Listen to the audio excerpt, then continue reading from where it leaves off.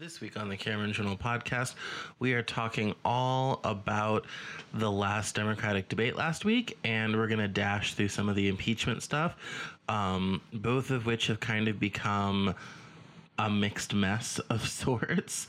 And we're going to talk about the Republicans attacking the impeachment process and what it means for the 2020 race, as well as the possibility of Mike Pence versus Trump. There'll be a little bit of the serious stuff in there as well as we kind of navigate through the presidential race, but we're going to focus on the debate this week and the 2020 race because some developments have happened. So strap in, get ready. This is the Cameron Journal podcast.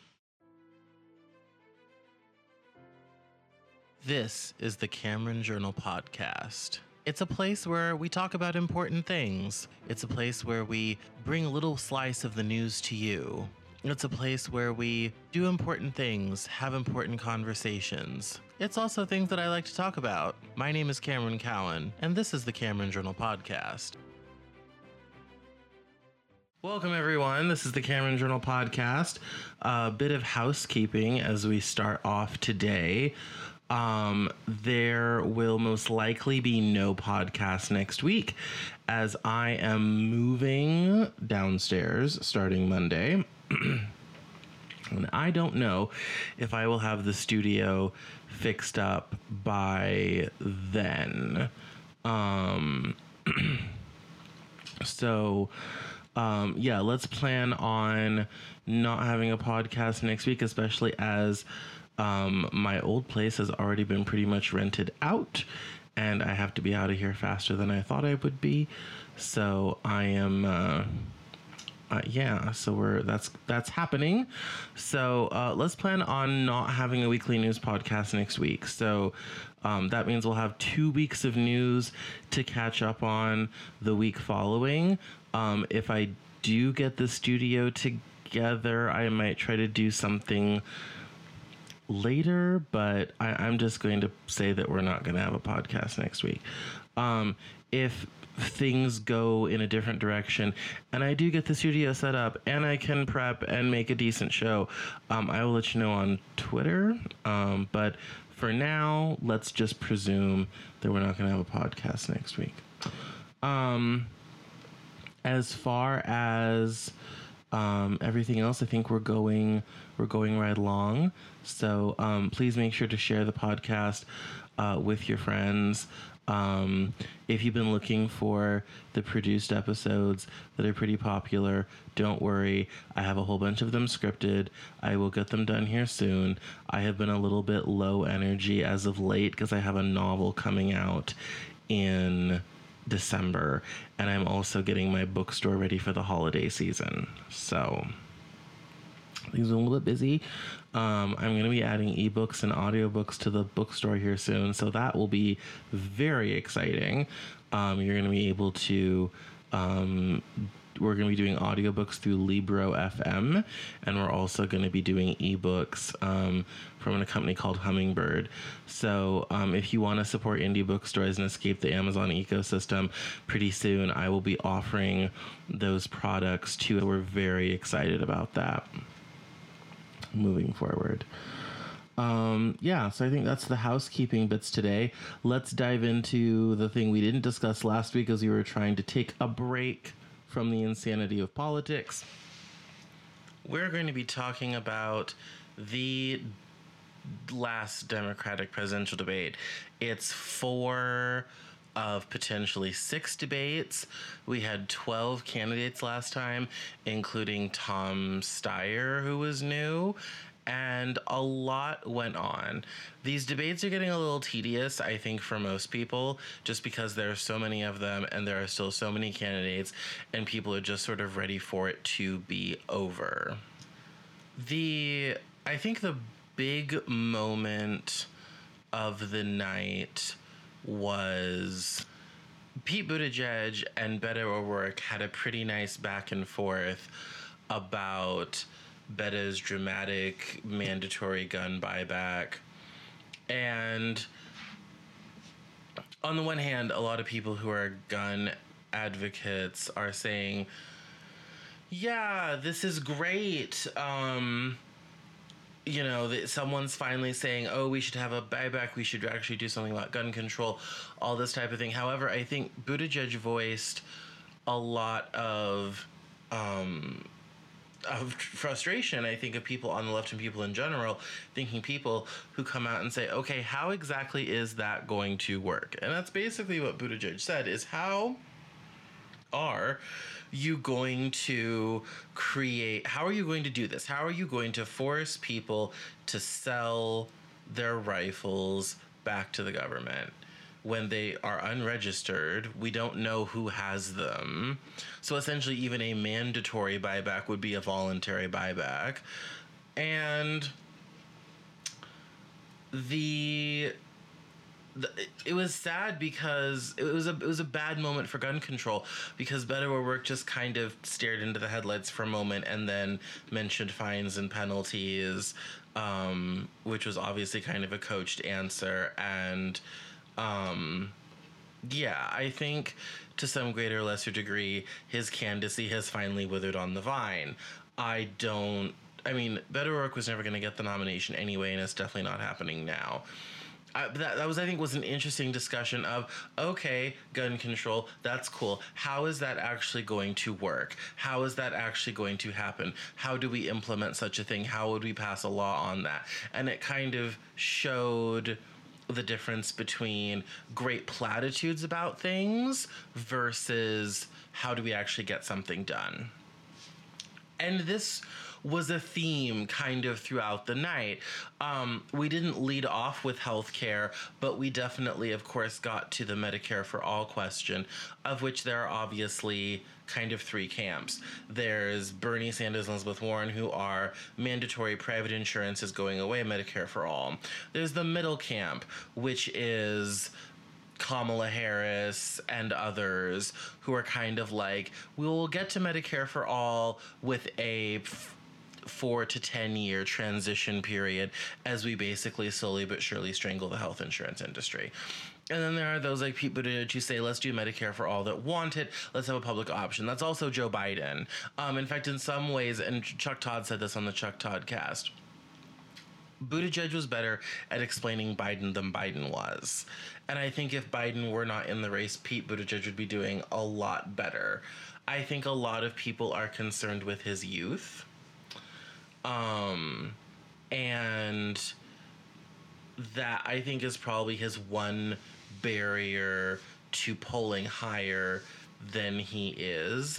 But he has kind of very Joe Biden positions, and the fact that he comes from the middle of the country is something that he really leans into on these things of, okay, these are nice ideas. How are we going to make this work? How are we going to make this practical? How do we solve the problem without telling 155 million Americans who have private insurance that we're just going to get rid of that in favor of something else? And that still very much remains to be seen as to how we're going to do that or how that's going to happen.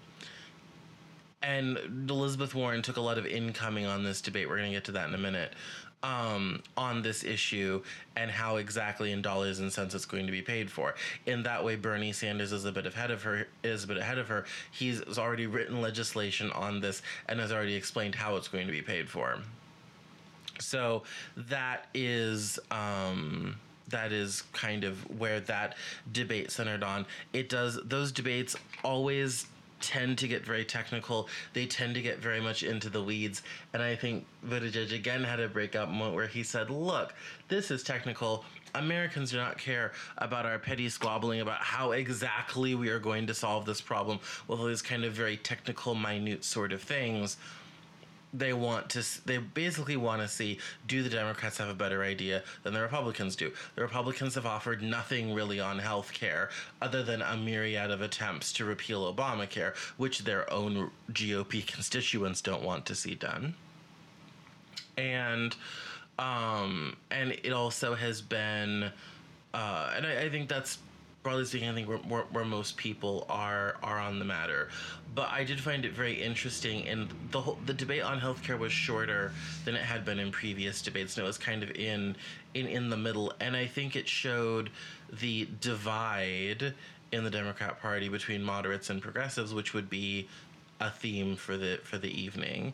But as Sunny Hostin said on The View the next day, she said, look, at least the Democrats are having this conversation. This conversation is going on in the Democrat Party. The GOP is nowhere to be found. Are people willing to stick with a party that does not have any meaningful answer to solve a problem that a variety of people have? I think it's an important discussion. Is it going to move the needle as far as the election goes? I think that remains to be seen. There are other things to move the needle.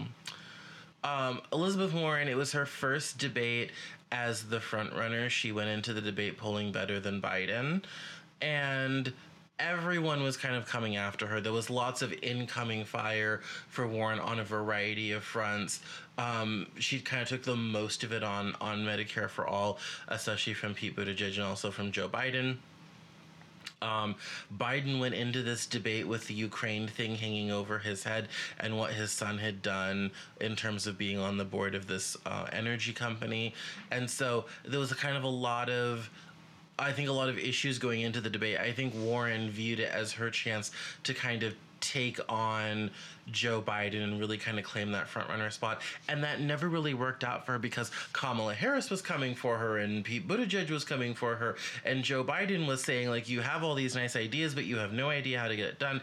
Joe Biden was condescending towards her at times, especially when she was talking about her record with the Consumer Protection Bureau and working with Obama and Biden on that, and Biden kind of almost verbally patted her on the head and said, oh yeah, you kind of did a good job, and kind of diminished her a little bit to kind of be like, look, I've been out here for 30 years trying to solve these problems, and I deserve the White House because I can actually work with people and get things done, not just stand on stage and say a bunch of nice things and hope people like it. So that, I think,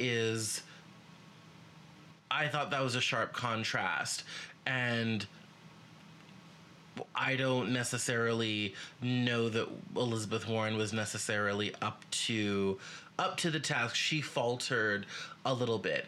That being said, we got the post-debate polling, and it was very interesting because Amy Klobuchar had a great debate night. She was actually able to talk. She was able to put out her ideas. She was able to talk about legislation she had passed. She was able to also lean into her Midwest roots. She was also able to lean in as a moderate and attack Bernie and Elizabeth from the right.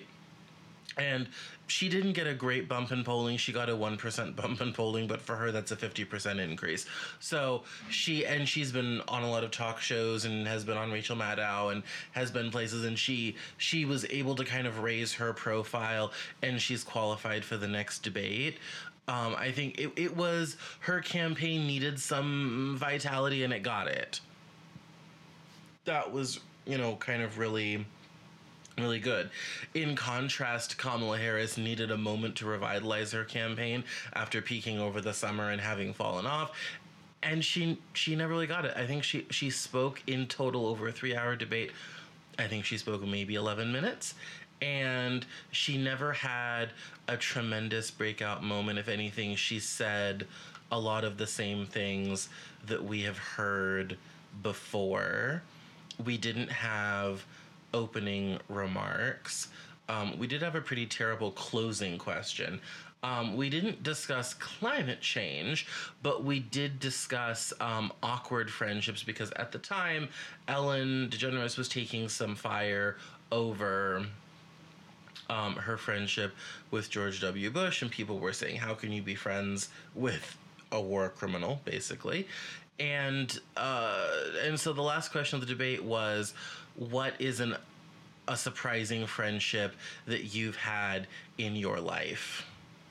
That was the final question of a 3-hour debate of people wanting to be president. people who are trying to get the nomination of their party to run for president. That was the final question. So CNN, it was a CNN New York Times debate, and it was just that Twitter lost a gasket at that question. And I admit I contributed because I felt like it was a terrible question. I didn't feel like it served anyone or helped anyone or moved the debate forward. Kamala Harris did get a nice moment talking about abortion, which was good, and a woman's right to choose, and enshrining that in law and making sure that access was free and openly available to people. That was interesting and vital and important. That did not turn into any additional polling for her.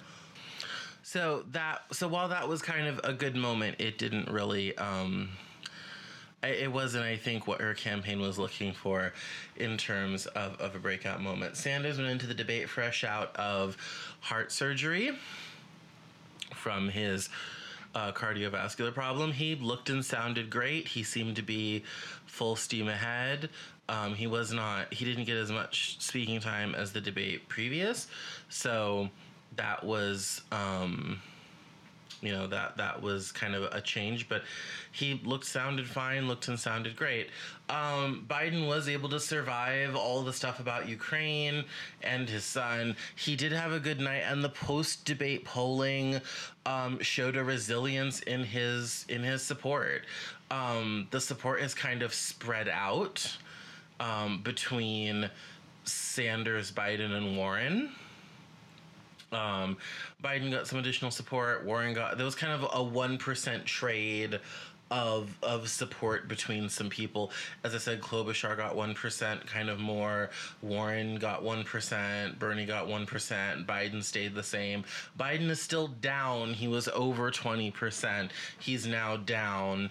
And interestingly enough, and those are in national polls, in Iowa,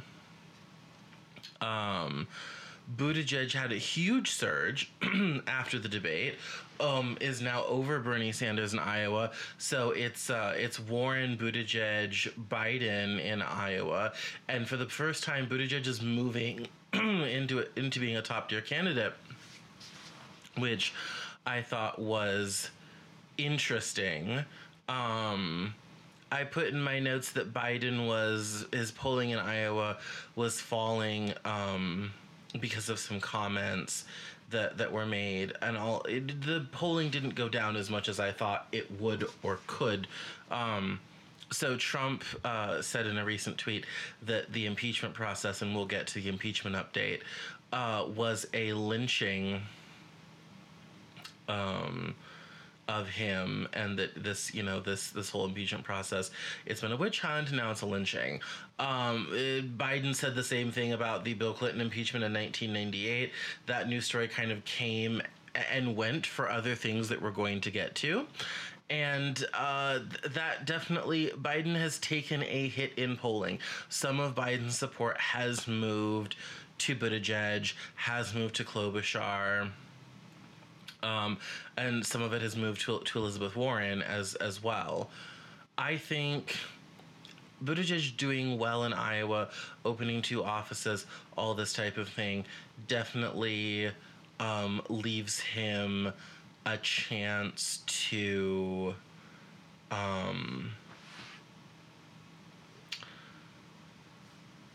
I think to be a VP if he wants it. I don't foresee him getting the nomination for a variety of reasons. I just feel like most voters think 37 is too young to be president. I think most people at least want you to be 40 plus in order to be president. And weirdly enough, unless you're the weird Tennessee county commissioner, and I'm going to be posting about that on the blog here soon. If you didn't hear, in Tennessee, a county commissioner hearing complained that we have a quote queer running for president, Unless you're him and people like him. I think most people care far less about Buttigieg's sexuality and far more about how young he is and the fact that he's a mayor of a modest-sized town in Indiana and thinks he should skyrocket straight to the White House. I think that's the barrier for Buttigieg even more. But as I have said privately to others, and I think I may have said here, and I will certainly say again, the thing to remember about Buttigieg is the first legitimate millennial candidate. He's a veteran. He's fought in America's long wars. He represents the future of the Democrat Party. He's probably not going to get the nomination. Anything is possible, so I can't say it definitively. He's probably not going to get the nomination. But he is indicative of what a millennial president will most likely be like. I would look for comparable candidates in 2024 and 2028. He's practical. He is liberal in the right ways, but he's also moderate in other ways. And this deep practicality of, okay, let's be progressive, but let's also be smart. And let's get something done. Let's create solutions for people, and let's not just say things that make us feel good. Let's actually do things that are good. And I think that is going to be when we get a millennial president, that day will not be far off.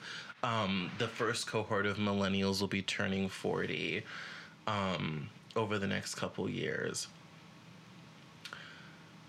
That I think is going to be emblematic of what a millennial president will be like. So, as I've told people privately, he's not going to get the nomination, but take note, Buttigieg is what a millennial president will look like. In kind of the shadow of the debate, and kind of all that happened. It was a 3-hour debate, CNN, New York Times. I was live tweeting the debate. If you want to see me live tweet debates and talk about these sorts of things live, at the time they're happening, follow me on Twitter at Cameron Cowan. Interestingly enough, during the debate, Tulsi Gabbard did try asking some questions of her own and kind of overriding the moderators. She attacked Kamala Harris again. She attacked Elizabeth Warren again. Interestingly enough, after the debate was when Gabbard got into the news even more, and she's been in the news for a couple days. Hillary Clinton came out. Hillary has been promoting a new book. Hillary Clinton came out and said Russia was looking at the Democrat field and looking at turning someone into an asset and potentially using that person as a third party run with the Green Party in order to split the Democrat vote. She didn't mention anyone by name. And even if you look at the whole quote, she suggests some people, but doesn't really mention anyone by name. Tulsi Gabbard came out defending herself, although she wasn't named, and said no, she wasn't a Russian asset. Hillary's a warmonger, and they've been trading tweets and videos back and forth on this topic. It's turned Tulsi Gabbard into a meme. Of people on the left memeing her because she's defending herself over something that she was not accused of. She announced that she will not be running for her Hawaii congressional seat in 2020, and that she was not any sort of Russian asset, and that this was the type of thing that the Democrat establishment was trying to do in order to silence the voice of the people. And that would be more believable if Tulsi Gabbard could poll above 1%. Tulsi Gabbard has never polled more than 1%. She squeaked into the last debate. Literally, the deadline was showing up, and she was still trying to get the money fundraised in order to qualify for the debate and try to rank high enough in all the right polls to do so. And I thought it was interesting that when Tulsi Gabbard read those comments, she immediately thought of herself. Which makes one wonder, why did she have to jump to her own defense? Why did she say it wasn't her? No one said she was a Russian asset. No one suggested that she was the one who was being groomed by the Russians. But somehow, when she read those comments, she decided that that somehow described her. Or that somehow she should take issue, or that somehow she had to attack back at Hillary for saying these things. And here's the interesting thing.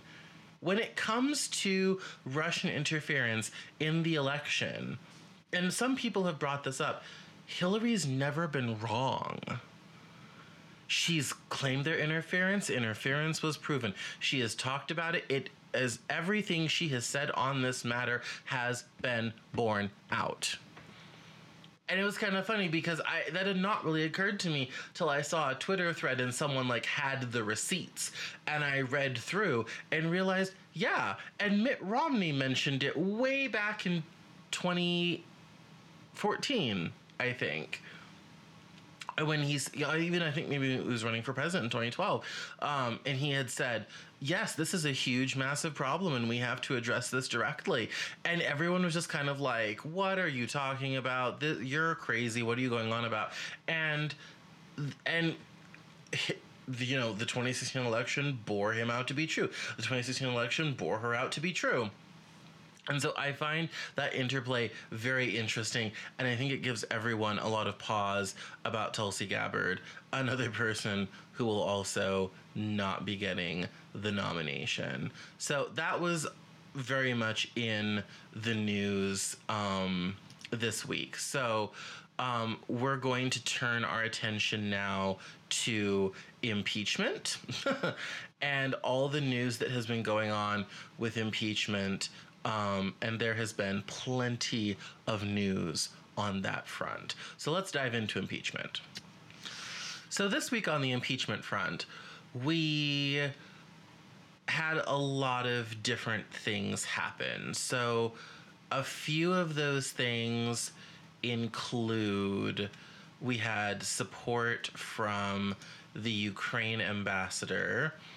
His name was Bill Taylor, and his testimony was pretty damning.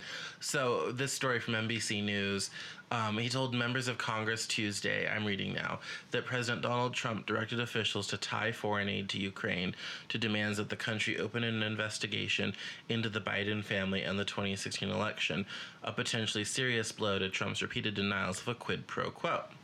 According to a copy of his opening statement provided to NBC News, Taylor said the EU ambassador Gordon Sondland told him that while Trump was not requesting a quid pro quo, he insisted Ukrainian President Volodymyr Zelensky publicly announce investigations into the Bidens and matters relating to the 2016 presidential election. Members of the House Intelligence, Oversight, and Foreign Affairs Committees questioned Taylor about conversations he had with other American diplomats about the Trump administration's policy towards Ukraine. Taylor told the committees that it was becoming clear to Taylor as early as July that nearly $400 million of military aid was being withheld on the condition that Zelensky commit to investigating the Burisma Energy Company, as well as a conspiracy theory about alleged Ukrainian interference in the 2016 election. Taylor said that Sondland told him in September that, quote, everything, meaning military aid and a meeting with Trump in Washington, was dependent on Zelensky making a public statement committing to order the investigations. Sondland said, quote, that President Trump wanted President Zelensky in a public box by making a public statement about ordering such investigations. Taylor said his concerns grew throughout the summer. He said he raised concerns to Secretary of State Mike Pompeo and considered resigning. He also raised objections to officials at the National Security Council and the White House. He also went on to testify that there was a lot of back channeling of relations between the U.S. and Ukraine, and that the Trump administration does not use normal diplomatic channels to communicate with the country. They instead tend to use other channels, which I thought was rather interesting. That is something where combining that with the kind of the other stuff that we've learned about the Ukraine situation so far,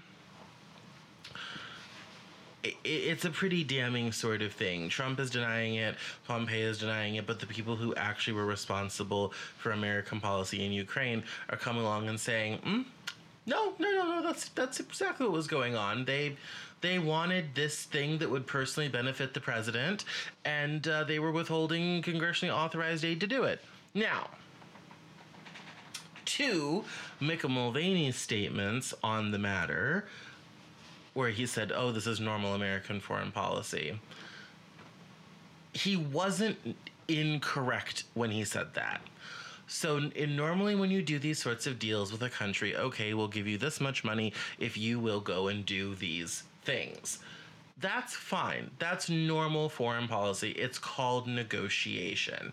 However, the things that the federal government usually asks for in return, diplomats, secretaries of state, the president, this sort of thing, do not personally benefit any of the individuals involved. And that's where this becomes a quid pro quo, is that President Trump was using aid as leverage to get something that would not benefit anyone other than himself. Ukraine does not benefit from a meaningless investigation into the Bidens. The American people don't benefit from that. Ukraine doesn't benefit from that. The only person who benefits from a Ukrainian investigation into Burisma Energy and the Bidens is Donald Trump. And this gets even deeper because the company Counter-Strike that was running the DNC server farms over 2016, one of the individuals responsible for that was from Ukraine. Scuttlebutt on the street in the district is that Trump believes that if they can find a server, the server, with DNC evidence on it and Ukrainian interference in the election, Trump could be vindicated on all the people who say, no, it was Russia, and here's why it was Russia, and all this sort of thing. So Trump believes that he could squash all ideas of any sort of Russian interference if he can somehow find this magical and non-existent server in Ukraine. The reason why that doesn't work is because, like most modern server architectures, there is no one server where all DNC information is stored. They use a cloud distributed server network with a variety of locations. So there is no one server to find in the Ukraine. They're going after something that doesn't really exist to prove something that is not even the truth, although we already know the truth. That's just the Ukraine scandal. This doesn't even begin to, and I think Democrats are making a mistake here on impeachment, that doesn't even begin to get into emoluments clause violations, of which there are many. It doesn't even begin to dive in to the other problems of what Trump has done in terms of immigration policy, how border people have been treated. As I discussed last week, he lost 5 court cases in one day on a variety of things, including funding for the wall and how he was pulling it out of defense. It also doesn't do anything for the other policies in terms of not, staffing the cabinet properly, and basically using the federal government as its own private slush fund to prop up his own properties. This week, Trump announced and then withdrew that they were going to hold the next G7 meeting at his Doral property in Miami. That's an emoluments clause violation all by itself. And Trump has called it's the fake, phony emoluments clause. It's not fake. It's not phony. It's right in the Constitution. Article 2, Section 9. It's right there. The Founding Fathers did not want public officials profiting out of being in public office, because then the only reason people would go into politics would be to make money off of it. And given the jobs that people get after government service has already created enough of that problem as sort of a quiet loophole, this is just out and out blatant milking the federal government for dollars to fund Trump. And that is something that, The Democrats could write articles of impeachment on those things alone. They could write articles of impeachment on making the Air Force stay at his Scottish resort and giving millions of dollars to the airport to keep it open near his Scottish resort. I mean, all of these things. And if there's any kind of one mistake the Democrats are making right now, is that the impeachment inquiry is too narrow.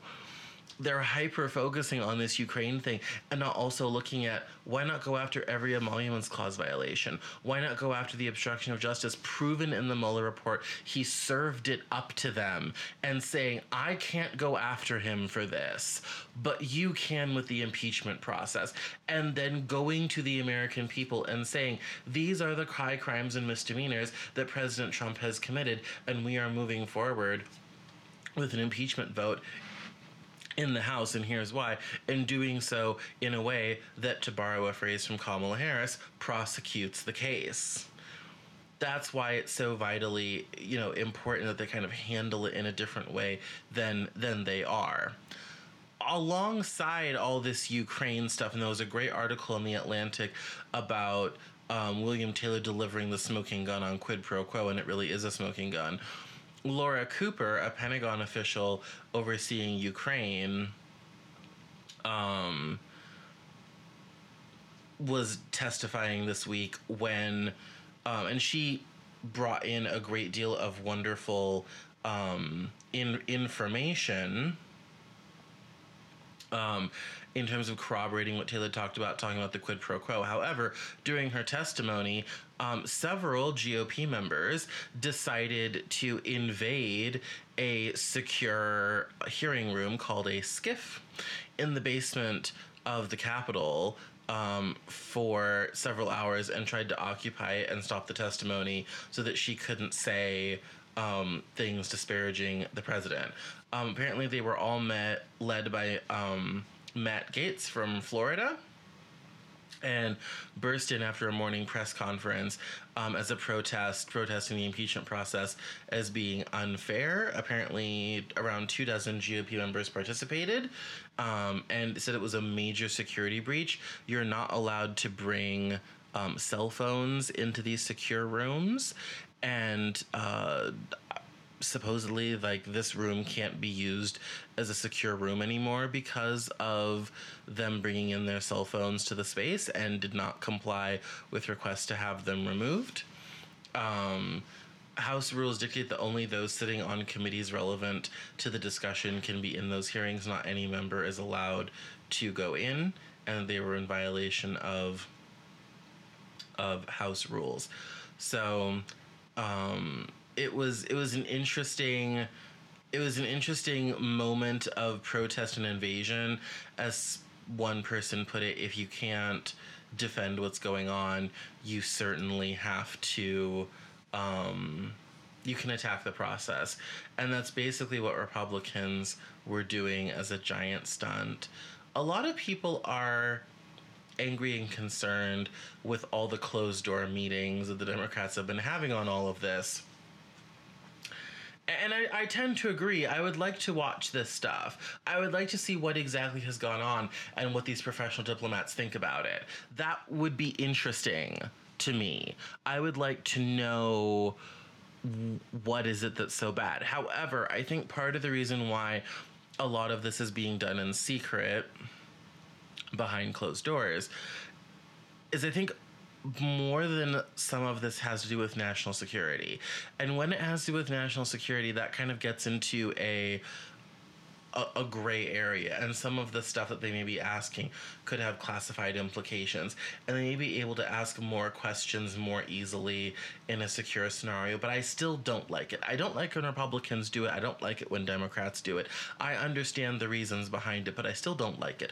I would rather have it be out in public, and I think you would be able to get more public support for what is going on if these things were out in public and we were able to know more specifically about it. And you would also get the news cycle churn. The clips would be on the talk shows and on the news cycle and in cable news, and people would be writing more about it. There would be more stuff to talk about. I could talk about it more intelligently if I had some information, but I don't. So it's a difficult thing to do when the Democrats are not necessarily holding these hearings in a space where we can actively talk about what is going on and what has gone on in regards to Ukraine. That being said, as much as I don't like how the process is going at this time, that being said, impeachment is polling really well. 50% of Americans nationally favor impeachment. Trump's support in states he carried in 2016 is starting to slump. So when you look across the upper Midwest, Wisconsin, Michigan, Pennsylvania, states that he desperately needs for re-election, his support is beginning to dip below 50%, which could be problematic for him in re-election. I was listening to the Chuck Todd cast this week as I was going into town to run some errands, and they mentioned the fact of how long before the Republicans are going to decide that Trump is a non-starter. If Trump's support is falling, if the impeachment thing keeps going, could people galvanize around Mike Pence and say, look, we need to run Mike Pence. This is not going to work. Bill Weld and Joe Walsh are already trying to primary Trump slightly from the left, and the GOP is so focused on stopping that from happening, they literally are not holding primaries in certain states so that the candidates can't get any delegates to unseat Trump at the convention. And Chuck Todd and his friends came out and said, look, Mike Pence has a greater chance of being president this time in 2021 than anyone on the Democrat field right now, which is true. Are we getting to a point where the GOP is going to dump Trump for someone else, and could that someone else be Mike Pence?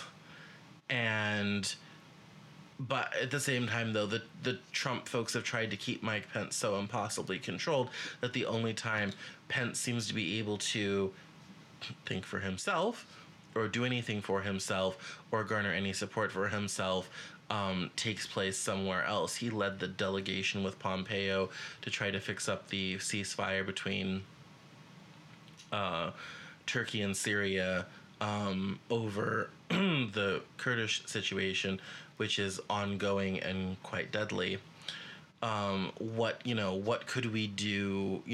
What could happen with that? I don't think Mike Pence is going to get the nomination. I think something really fatal is going to have to happen to Trump for the GOP to decide to really dump him. I mean, the polling is really going to have to go against him. And right now, 90% of Republicans still are in favor of Trump. If anything, just because he's a Republican. Not necessarily because they like what he's doing. So, I think the chances of him getting the nomination are the same as they always were. Is the path to 270 in the Electoral College the same as it always was?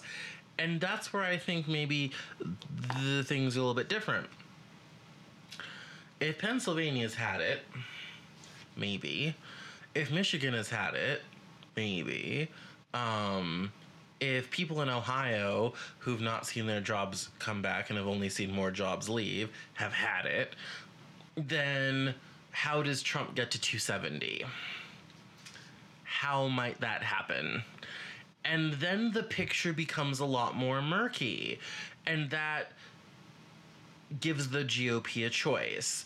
Do we run someone else in the hopes of having a better, more fair race?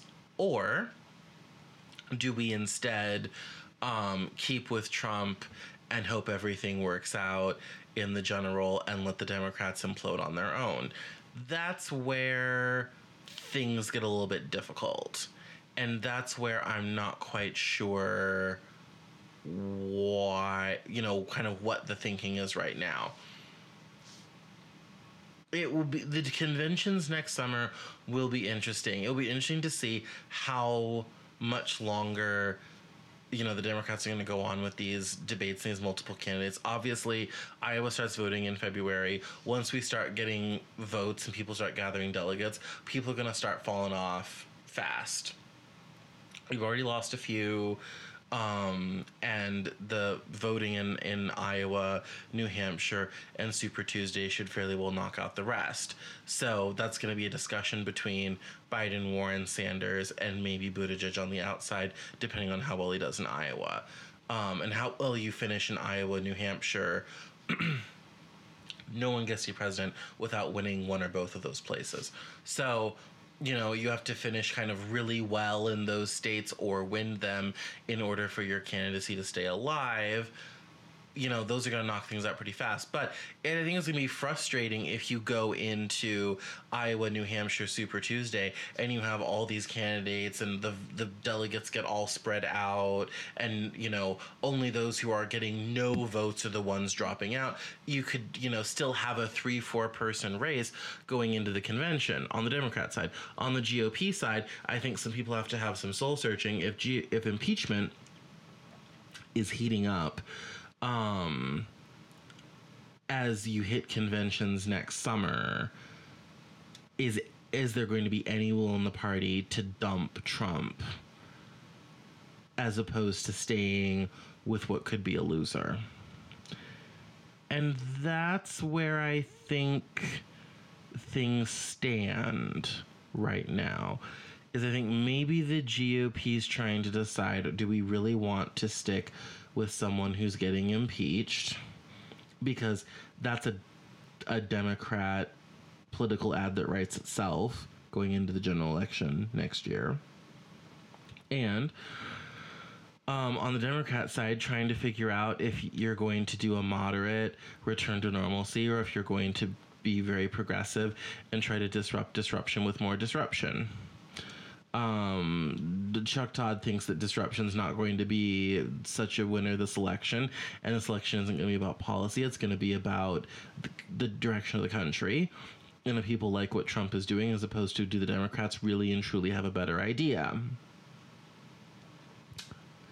That's, I think, where the debate is right now this week. But as I've always said, these stories are moving quickly, and it will be interesting to see where impeachment goes, how fast the House, how fast the House moves forward with a formal vote and what articles they write, and how the trial in the Senate goes, and also to figure out what is the GOP going to do with Trump. Suppose he's impeached and acquitted.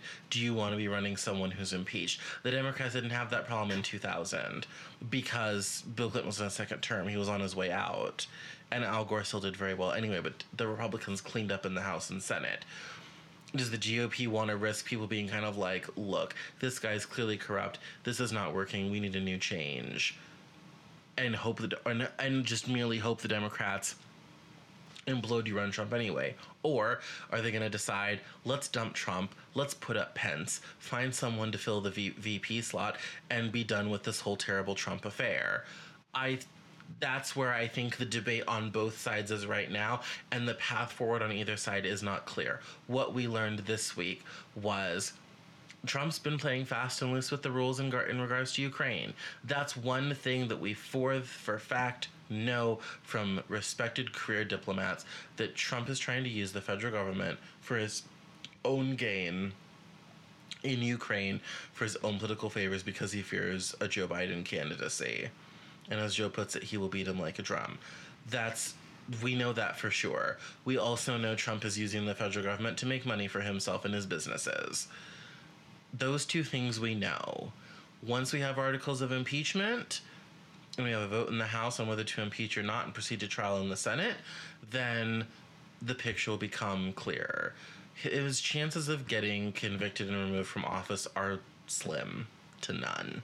I mean, it's just, the Republicans control the Senate. It's probably just not going to happen. 1998, same situation. Democrats controlled the Senate, and a conviction was just extremely unlikely to happen. That being said, if this stretches out into caucuses, primaries, into next year, and this doesn't get resolved until the spring, and that is quite likely, then the GOP has some difficult decisions to make.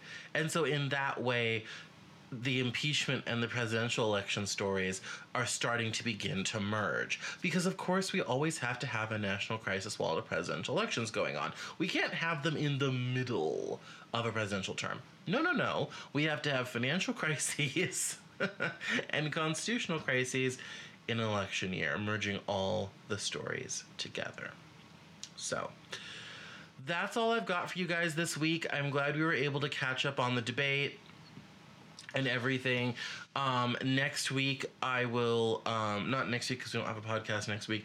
In 2 weeks I will be gathering stories. We'll try to maybe take a break from all this impeachment talk, or talk about it only for a very brief time, because I'm sure things will happen between now and then. Talk about it for a very brief time, talk about some other fun stuff, because then we did a whole hour on just the debate and impeachment, and it all gets very tedious for a while, and I get it. So we'll try to do that next week. In 2 weeks, I'm sorry, taking next week off. I'll see you guys in a couple weeks. Follow me on Twitter and all that good stuff, and I will see you next time on the Cameron Journal Podcast. That's all for this episode of the Cameron Journal Podcast. Thank you so much for listening. Visit us online at CameronJournal.com. We're on Facebook, Twitter, and Instagram, and I love to talk to my followers and listeners, so please feel free to get us on social media at Cameron Cowan on Twitter. And we'll see you next time on the Cameron Journal Podcast.